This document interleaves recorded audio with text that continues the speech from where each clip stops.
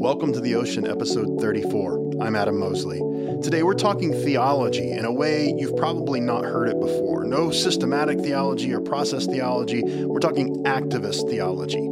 Just after I rant a little bit about Theobros. So stick around. The Ocean Podcast.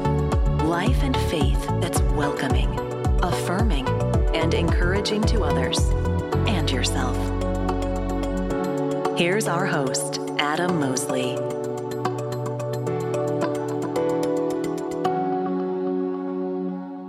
As you probably know, I like hanging out on social media. Instagram, TikTok, Twitter, not Facebook so much because it's just a cesspool.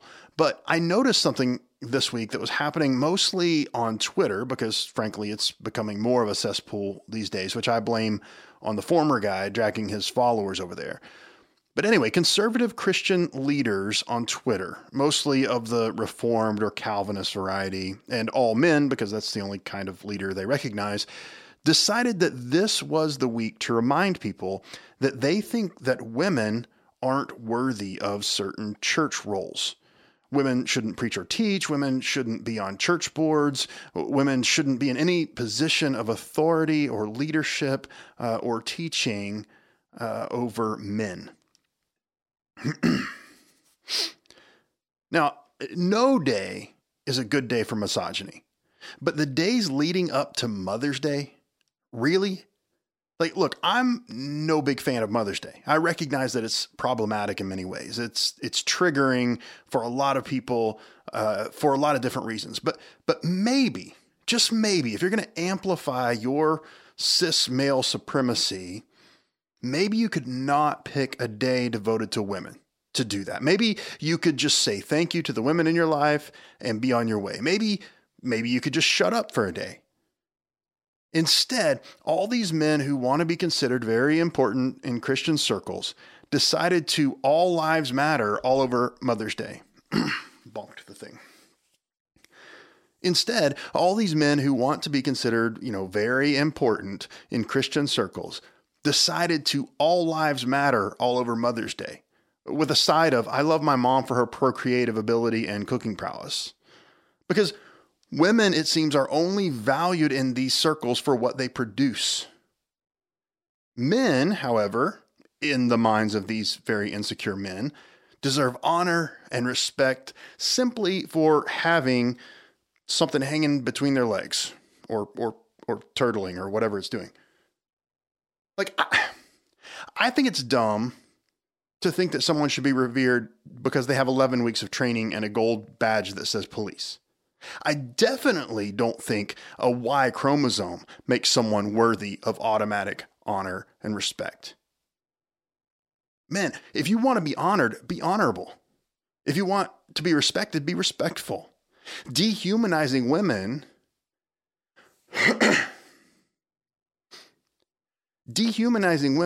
and telling them to stay in their place, to stay in the kitchen, directly or indirectly, just shows how cowardly, weak, and insecure you really are.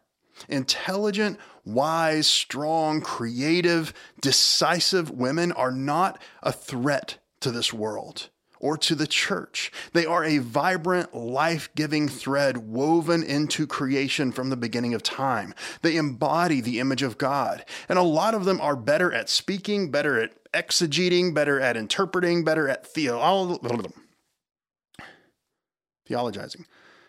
And a lot of them are better at speaking, better at exegeting, better at interpreting, and better at theologizing than any theobro or megachurch pastor or loudmouth blogger or podcaster, including but not limited to myself.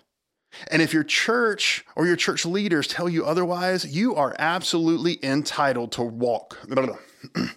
And if your church or church leader tells you otherwise, you are absolutely entitled to walk right out the damn door.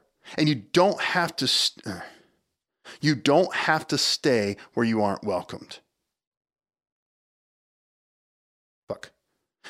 You don't have to stay where you aren't welcome. But let me tell you where you are welcome.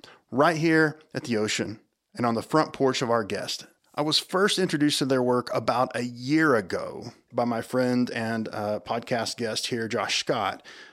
They are a trans queer activist, Latinx scholar, and public theologian, brilliant thinker who transfers theory, philosophy, and theology into meaningful action for social change.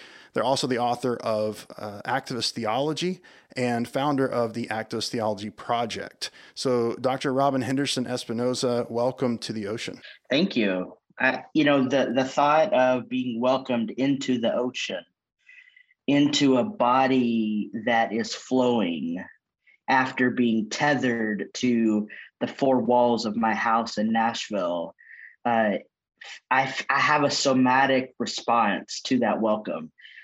Thank you. I'm glad to be here. Absolutely. And I'm thrilled to have you. This is something that we've been trying to make happen for a little while, but you are a very busy person and you just happen to be on sabbatical right now. So I first want to thank you for sort of breaking your sabbatical to come on the podcast. Let's just start out with because this is big for you. What is activist theology? Like, people have heard of all kinds of different types of theology and theologians, but you have really embraced this term activist theology. What does that mean to you? So yes, I am taking some time to talk to you on my sabbatical. But what that means for you is that you're getting a fresh mind, a rested body, a calm spirit, and so I'm ready for our conversation. That's great. Activist theology is a myriad of things. It is not just one thing. And I think, sometimes when people hear this phrase, they think, oh, you just mean protesting. That's not what I mean, actually. Activist theology is deeply informed by my own training as a liberationist theologian, my own orientation as a trans queer activist, and my sort of cultural orientation as a Latinx. And activist theology, in the vein of liberation theology, which includes things like Black liberation theology, womanist theology, disability theology, etc. Activist theology is trying to say two things. One is, all theology is ethics. All dogma that we embody shows up in our behaviors. That's one thing. All theology is ethics. Yeah. The other thing that activist theology is trying to say is that ideas can change the world. And our ideas, when we embody them in ourselves, in our own body, and when we are in relationship with other people, it changes shit. Yeah. It's not just theoretical. Right. Yeah. And I think for me, in reading I read your book last fall. The book is called Activist Theology. It's available everywhere. People should go pick it up. When I read it, what I heard was a desire to activate all of those things that compel you inwardly, like to put hands and feet to this stuff. Rather than just sort of keeping it inside the halls of academia. It is totally that. People know the story because I've shared it several times. But after the 2016 election, I had a faculty post in Berkeley, California, and thought that moving to the San Francisco Bay Area would be like queer utopia, and that I would find my people. I'd be like this radical queer scholar, this sort of theologian avant-garde, and I would find these avant-garde cafes, playing weird music, and I would be exchanging ideas with my colleagues. And actually, the exact opposite is true. I couldn't find my people. Every cafe I went to, it was too loud and too hipstery. And so after the 2016 election, I decided to move home to the South. And a friend of mine, Tony Jones, said to me, you need to move to the middle of America because you have spent too much time in academia. And it's true. I have 3 degrees in theology. I started as an undergrad, right? I'm very serious about this discourse, and I'm in love with it. I'm in love with this idea of meaning making through divine resources. And when I was living here in California and couldn't find my people, and Tony said, I said, I'm going to move home to the South. And he said, you need to find middle America and spend time in Walmarts and Targets around real people. Nashville was kind of middle America for me. And I'm originally from northern Mexico, the Republic of Texas, but can't really go back to Texas because of who I am. Yeah. And so I thought Nashville, a blue city in a red state, it's a little bit like Austin, or a lot like Austin, right. Which is not far from my home city of San Antonio. And so, I moved back to Nashville and I launched the Activist Theology Project because I wanted people to be living out their theologies. Yeah. We all have theologies. Everything is theological. Where we bank, where we buy our coffee, what kind of car we drive, where we buy our gasoline. Mm-hmm. It is all theological. And remember, all theology is ethics.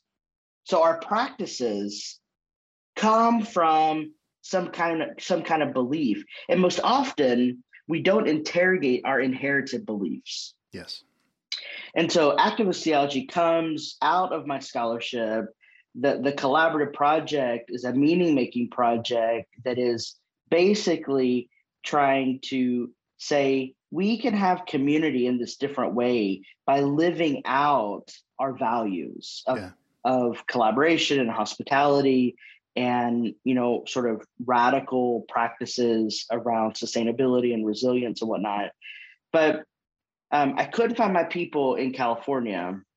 And when I moved to Nashville, it was like it all fell into place.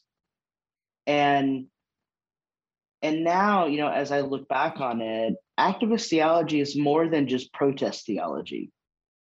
Activist theology is actually, how do we put into action what we believe? Yeah. And how do we do that in relationship? Because I think, I grew up evangelical and would love to, Josh and I talk a lot about this, how to reclaim evangelical so that it's not, so it doesn't just mean toxic white bullshit. Right.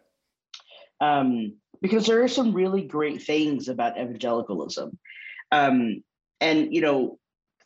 Coming back to the South and sort of being back immersed in that culture and that environment, I realized that we actually don't know how to be in relationship with one another. Yeah. We don't know how to be human with one another. And so a big thing about activist theology and the collaborative project that is the sort of scholarship and activism nonprofit that we run is about relationship. We've got to figure out how to be in relationship. The ways that we can end things like white body supremacy, the economic supremacy of capitalism, the militarized war machine is by and through relationship. And a lot of people don't realize that. People think, well, let's just get the right policy. Let's just get the right belief structure. Listen, you can have all that in place, but if you do not have relationship, we won't get anywhere. And so when I hear people sort of criticizing activist theology and whatnot, I'm like, but do you understand what we are trying to do? Right. We are trying to recover relationality. Because if our ethics is not rooted in a generative and hospitable relationality, then we cannot be iterative and emergent and adaptive in today's world. Right. That is activist theology. Right. And I think, for someone like you who has spent so much time and energy and effort studying your way through these things, right? And doing the hard work, obviously not everybody's going to do that. So the more people that you can have in a relationship to you, the more these ideas can spread and the more these actions can spread. A phrase that you use in the book that I love is that you're all about democratizing ideas in order to translate that into action. And I love the idea that you sort of say like, hey, let's actually bring this to the streets in a way that actually will affect people's lives. Because ultimately, as you say, all theology is ethics. But if we're not mindful of it, we end up doing a lot of harmful theology in the midst of just our everyday lives. That's right. So we have on this podcast, we have a lot of listeners who are former evangelicals, or maybe even current evangelicals that like you would love to hold on to their tradition, and yet it can be so toxic. Talk about a little bit about kind of how you came to where you are. Like, you grew up where in Texas did you grow up? So I was born in Longview, Texas, which is East Texas. Yeah. So you might know Texarkana area. It's not far from Texarkana. And then at 12, I moved to live with my white father in San Antonio and lived there for a while, and then went to college in West Texas. So I've kind of been in every sort of geographic region in Texas. Spent my summers in Mexico growing up. My mom's family was from Mexico. My dad remarried a Mexican woman who had family in Mexico. So, I've been really enculturated in the geography of Texas and Mexico. But I went to college in West Texas at what was then a kind of progressive Baptist university. It has since turned way more conservative and has closed the School of Theology and everything, which is very sad. To remain that conservative, you have to stop doing theology, I think. Yeah, isn't that interesting? I just am like, this is very bizarre. But people, deconstruction is a term that gets tossed around a lot. And it's very interesting to me, as someone who's been trained in philosophy and theology, who has studied the philosophy of deconstruction, and then to see that term applied in evangelical circles. I started my deconstruction process when I was in college, before deconstruction was a thing. Right. I was reading feminist theology. I was reading all these things that was critiquing the normative discourse, the androcentric discourse, the patriarchal discourse. And then, later began studying Derrida, which is the father of deconstruction.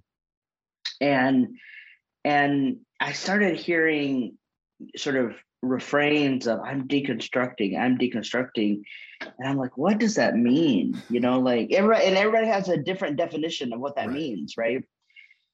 And when I was in seminary, I left Texas and went and did my seminary degree. I did an academic degree. I didn't do the traditional MDiv.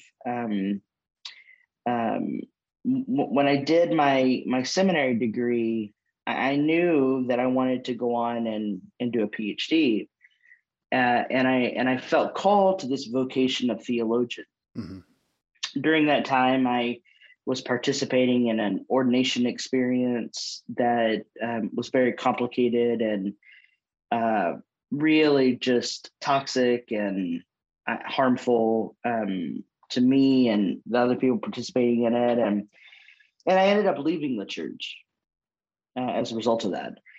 And I didn't care to hang on to anything. I sort of became a self-proclaimed agnostic and was like, fuck this. This is bullshit.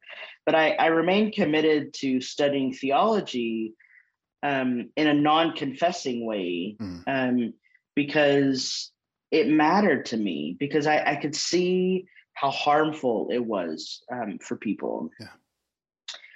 And, went on to do the PhD and was simultaneously deconstructing and reconstructing, trying to figure out what am I doing in my vocation? Sure. That had to have brought an interesting perspective, though, to your theological study, because you're approaching it as an outsider. So what's interesting about this is that I started receiving lots of invitations to go speak at places, go preach and whatnot. And I would be in these places and people, there would be song or hymn and my body responded because that shit is in my DNA. Yeah. It's in my bones. Yeah. And And I've always been very compelled by the stories of Jesus, and I've always sort of said I'm agnostic, but I'm a follower of Jesus. Yeah. And then of course, the election of Trump sort of bastardized Christianity, and so to call yourself Christian really meant being in deep alignment with things like white supremacy and Christian supremacy. And so I struggle with how the category Christian is deployed right now. But to think about being a follower of Jesus, the teachings of Jesus, not the teachings of the church, but the teachings of Jesus, not the teachings of the institution, but the teachings of Jesus in community. Now that's the kind of Christian I can be. Right. I am an ordained Baptist clergy person. I'm also probably, I don't really identify as conservative or liberal, though those, or progressive or traditional. Those categories come from a 19th century liberal sort of framework that they don't capture my theological commitments. Sure. I think about progressive Christianity having an eschatology of imperial optimism. Yeah. And having hope in people like Joe Biden. Yeah. Right. Yeah. And calls for unity and whatnot. And I want to say, well, when you look at the story and the life of Jesus, you see a different contour of life, and one that I think is liberation, one that spoke back to Babylon. Yeah. And the reason why the crucifixion and the resurrection is so profound in the story and life of Jesus is that it makes a profound break with the dominant system. Right. And liberal, conservative, progressive, traditional agendas do not make a profound break with the dominant system. Yes. And so whether or not you believe in a literal or metaphorical resurrection, I'm not concerned about dogma. Right. What I'm concerned about is, how do we live a resurrected life? Yeah. Yeah. If all of what we are is comprised of energy, and what we know scientifically about physics is that energy never dies. Right. It just gets repurposed. Yeah. Then we are already participating in the full life of Jesus, the resurrected one, in everything that we do. And if we were all doing that in a way that reduced harm, right, think about the kind of world we could have. Yeah. Yeah. So often we deconstruct within the box that culture has built for us, so right. It's like we're only willing to deconstruct within these parameters, right? And I think that's kind of what you're saying, like deconstruct within the parameters of Western individualist capitalism, right. Which is what a lot of people do, rather than say like, hey, let's look at the whole thing, yeah, and be willing to burn it all to the ground if that's what is necessary. Yeah, that reminds me of something that's very popular right now, which is abolitionist thinking.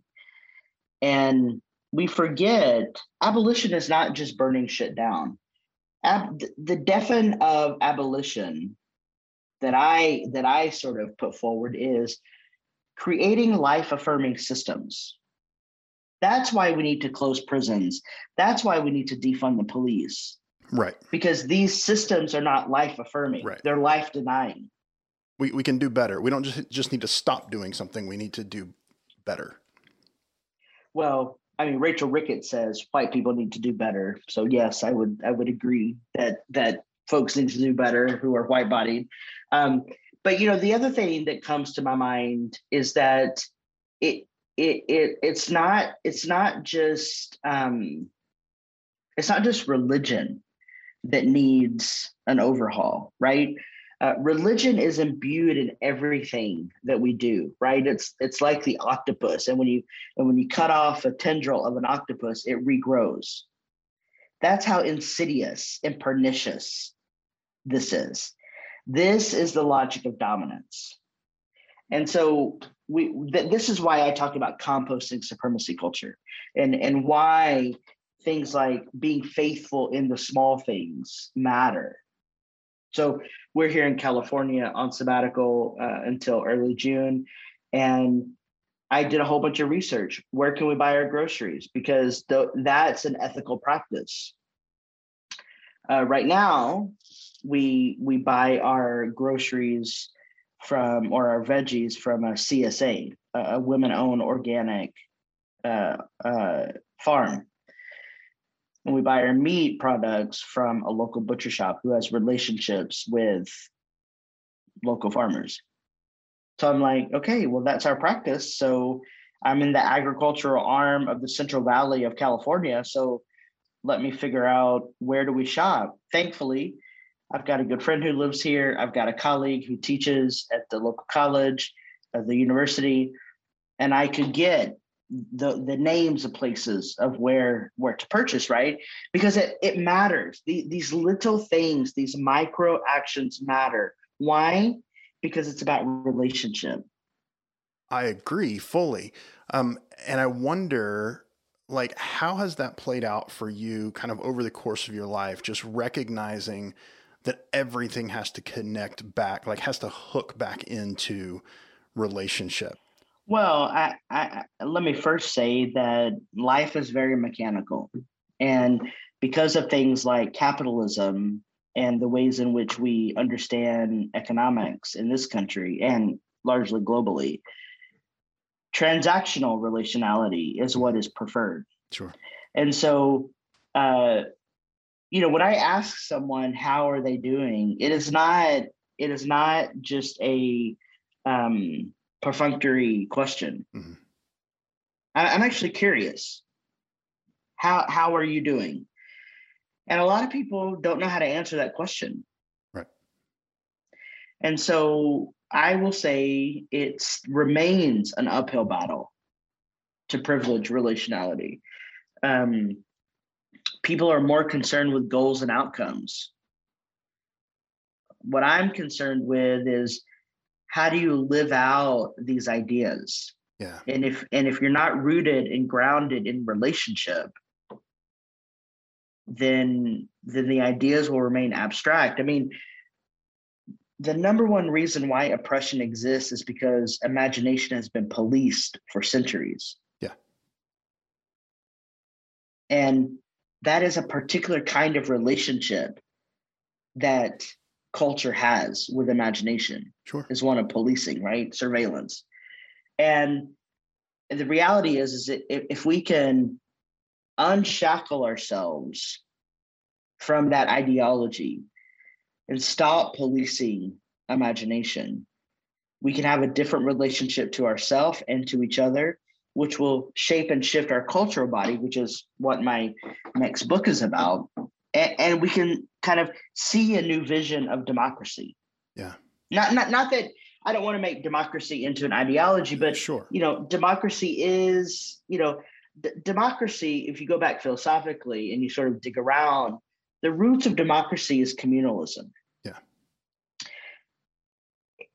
That is what I'm after. Sure. Yeah. Yeah. I think the challenge so often is that a lot of these terms and phrases have been co-opted and twisted to essentially mean subjugation to empire. Like it's like anything good can be twisted into some sort of subjugation to empire. And then my question is always like, okay, can we reclaim this, or do we have to abandon this? And I think you seem to have a tenacity to try to reclaim things. And I really appreciate that. Along your journey, you've had to make some choices as to the way you're going to interact with your faith, the way you're going to interact with yourself, and then the way that plays out with others. Like, you said earlier, like you feel like you can't go back to Texas because of who you are. And that was, that's a choice that you had to make, to say, like, I'm going to be who I am, and I'm going to have to there are things that I'm gonna have to give up, some relationships I'm gonna have to give up in the process. Can you just talk about that journey a little bit? Well, I mean, so it's ongoing, right? Sure.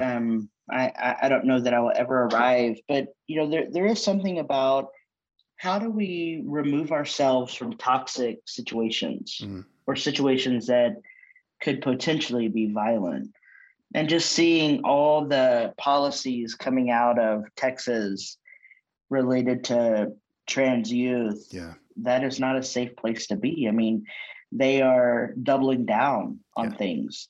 And Tennessee is not amazing. I mean, Right. it's a red state. Yeah. And there are anti-trans bills there. So I'm not saying that Nashville or Tennessee is any more amazing, but it's about community. Sure.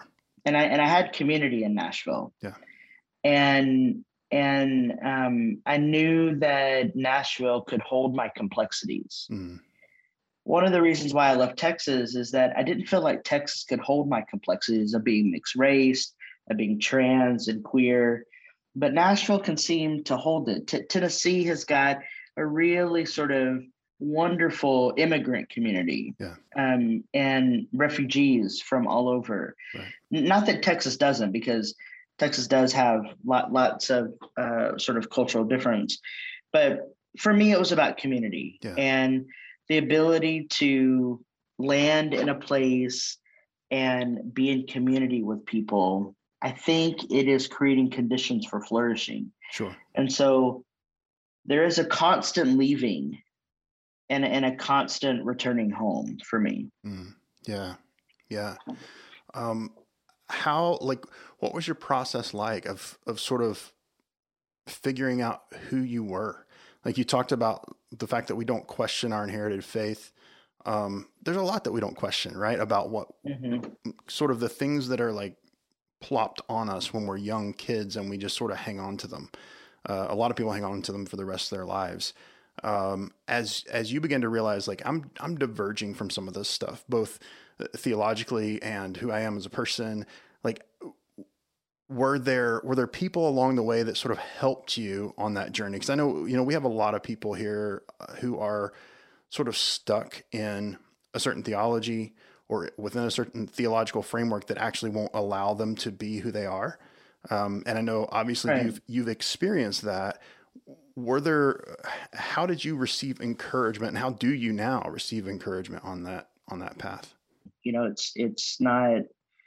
It's not all candy and ice cream. Right. I get a fair amount of bullying, email, hate mail. I was doxxed on Twitter a month or so ago. So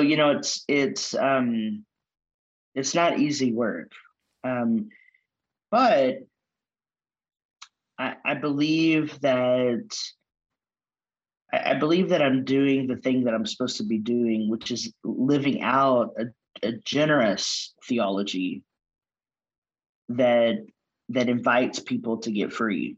Yeah. And when we get our hands dirty together, and when we begin to embrace the politics of radical difference in each other, we get a little bit closer to the kind of world we long for. Right. Yeah. Yeah. You there's a phrase you use in the book that I think actually encapsulates really well a lot of what we read in the Gospels about Jesus's life. You talk about outfoxing the empire. Yeah, it's all about hustling the system, because that's where we have power. Yeah. And it's about being creative and innovative in our hustling, in our hustle. I think one of the greatest things that we can do is stop fucking going to Starbucks. Yeah. It's just very easy. Stop it. Start buying from a local coffee purveyor. Find out what your local coffee store is. I buy our coffee from a coffee CSA that is it's a co-op. So each coffee farmer has ownership in the co-op. Sure. They're based in California. They ship worldwide. They've got coffee farmers globally. So we buy from Pachamama Coffee. It's based in Sacramento. I found them when I was living here and teaching. And it's just a very simple way, right? Coffee is a premium commodity. Right. And if Starbucks can charge $5 and $6 for a fucking cup of coffee, I think we can stop buying that and actually investing in community. Right. That's a very sort of simple, easy way. Now, it does mean that you have to make your coffee. It means that you stop going through a drive-through, unless you're in Sacramento and you can go directly to the place to get your coffee. But that's a very simple way to do it. The other thing is we buy our veggies from a local farm.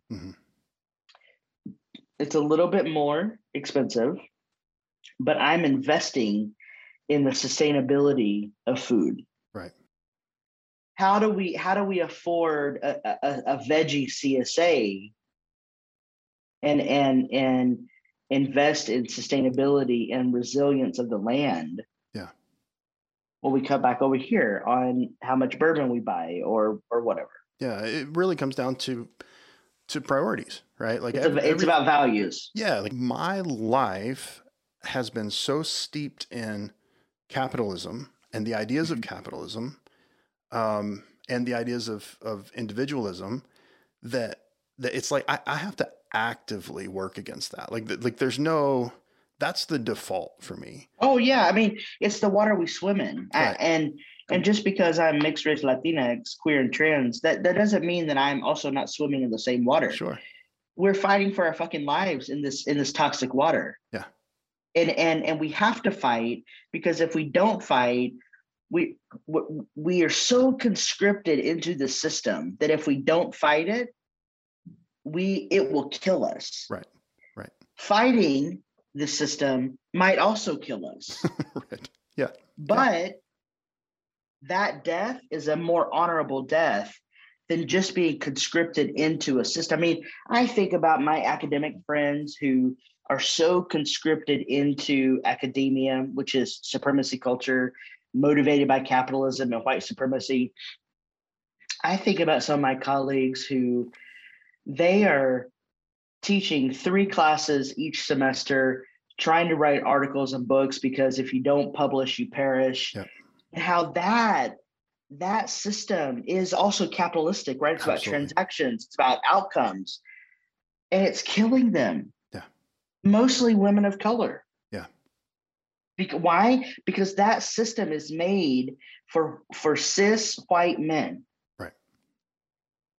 And so we expect everyone else to assimilate and acquiesce to a cultural norm that is not designed for anyone but cis white men. Yeah. And so what cis white men don't realize is they're also victims of that environment. Right.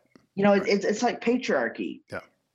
Women, trans people, and queer people are not just victims of patriarchy. Men are also victims of patriarchy. Right. The system is toxic for everyone. We've got to de-engineer that shit. Yeah. So I'd rather be swimming in the same water as you and fighting against it. Yeah. Than having us both assimilate and acquiesce into something where we will have a dishonorable death. Right. And not to say that this is about martyrdom. It's not about martyrdom. But the kind of legacy that I want to leave is that I want to be a good ancestor. Yeah. And to be a good ancestor means that I rage against the machine. Yeah. I have to. Yeah, that's great. The habit, the ritual of the rich ruling class is to satiate the masses to such a degree that they can control them. And, you know, that has been very effectively done through economic models and through, you know, the ideas of land ownership and all those sorts of, you know, like you read about, you know, the indigenous history of the U.S. where the land that was stolen from indigenous people was largely given to poor white immigrants to bring them into the fold and to say, hey, you're one of us now. You're a landowner now. You're so let's fight all these brown skinned people because it's us versus them. And you know how they substantiated that? Through religion. They substantiated that through religion. So all these things are imbricated, right? It's economic models, it's religion. And we have to remember Karl Marx. Marx said religion is the opiate of the masses. This is how we can give the crumbs to the most impacted. Yeah. And it plays out every day. It does. People are so subdued, so numb, because these systems are so imbricated on each other. Yeah. And terrified, like terrified that if I don't do XYZ thing, I'm going to burn in eternity. Right. Like the fear that we see, I think, across cultures, but this sort of American conservative evangelical era really highlights the fear that we see. Something like January 6th, insurrection. There's so much fear there. Something like these anti-trans bills. Like, why are you so afraid of a trans teenager? Well, I think it's the fear of difference, and I think it is about the need for power and control. There's a lot of people who, this is why people hang on to their inherited faith, because it's about power and control. And we have to remember that white folks have ancestral trauma. The reason why racism exists is because of white on white violence.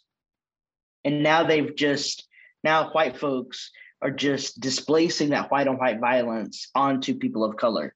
So we have to remember that the reason why things like supremacy culture exists goes way back to Greek Hellenism, I think, not just the British Empire. Yeah. Though that did accelerate it. Sure. But we have these philosophical strands that support power and control for the free class. Who is the free class? Well, those are white body people, mostly men. Yeah. The white women do benefit. Right. From things like affirmative action and so forth.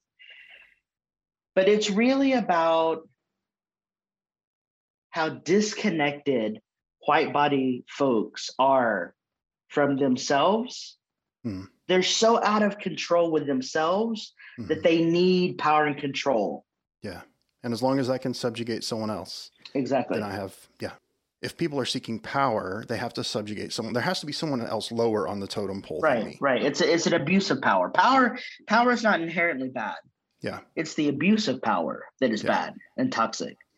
Yeah. I think we need some forms of power to exist in the world. The form of power that Jesus exercised was more of a distributed form of power.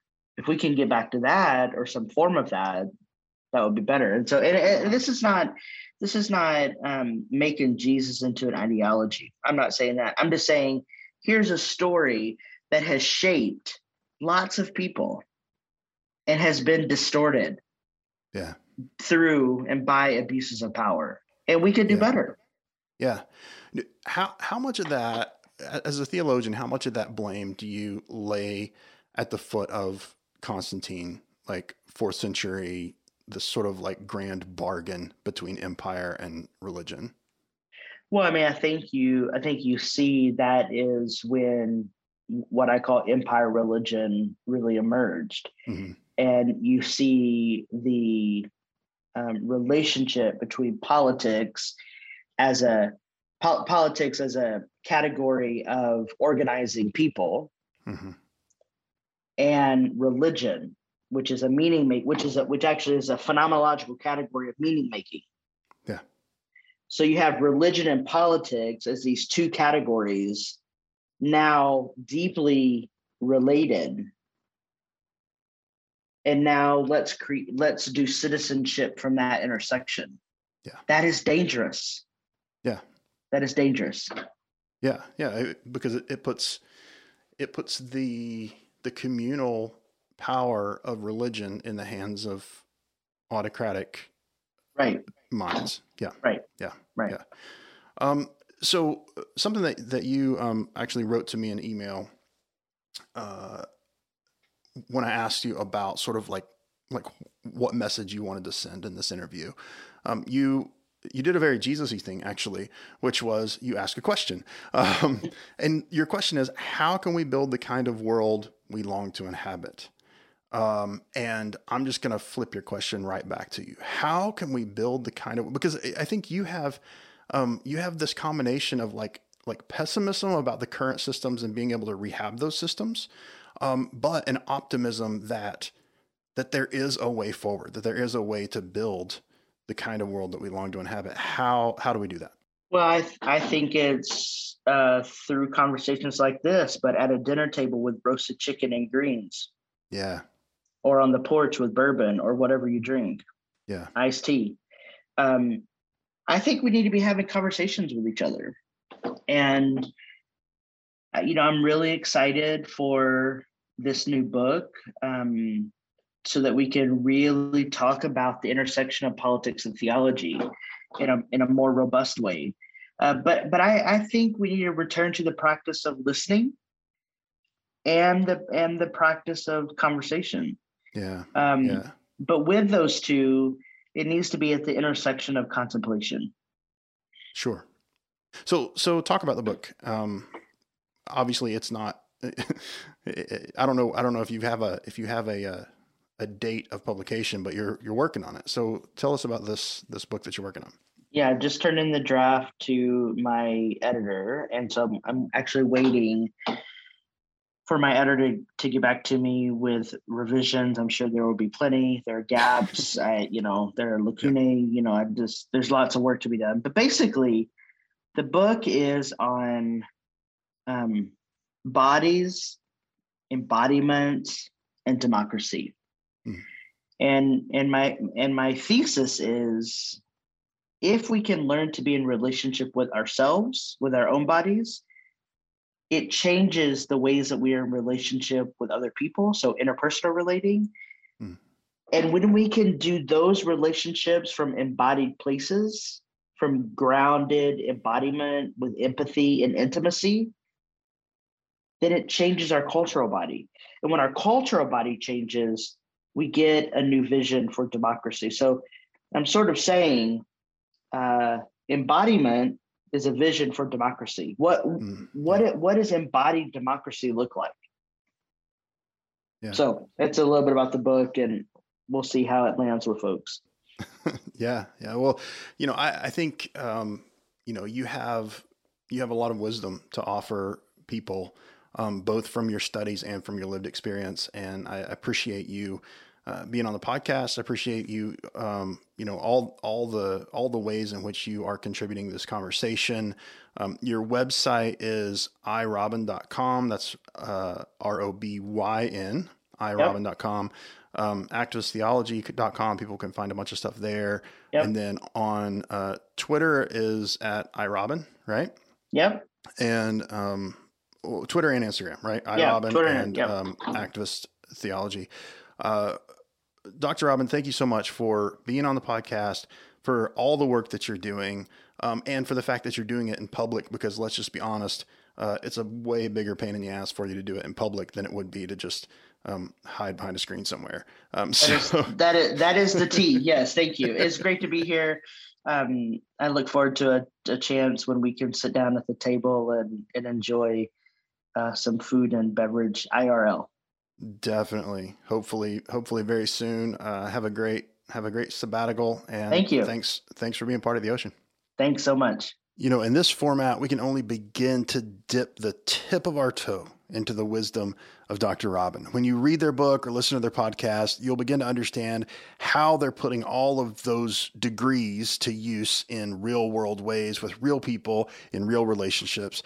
I hope that Dr. Robin challenged you as they have me, and I hope that we can all work together, in their words, to build the kind of world we long to inhabit. Until next time, I'm Adam Mosley, and that's all I've got.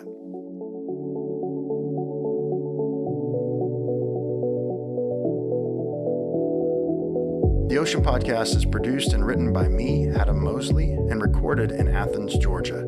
The theme music was composed by Irina Kakiani, and the opening voiceover is by Rachel West.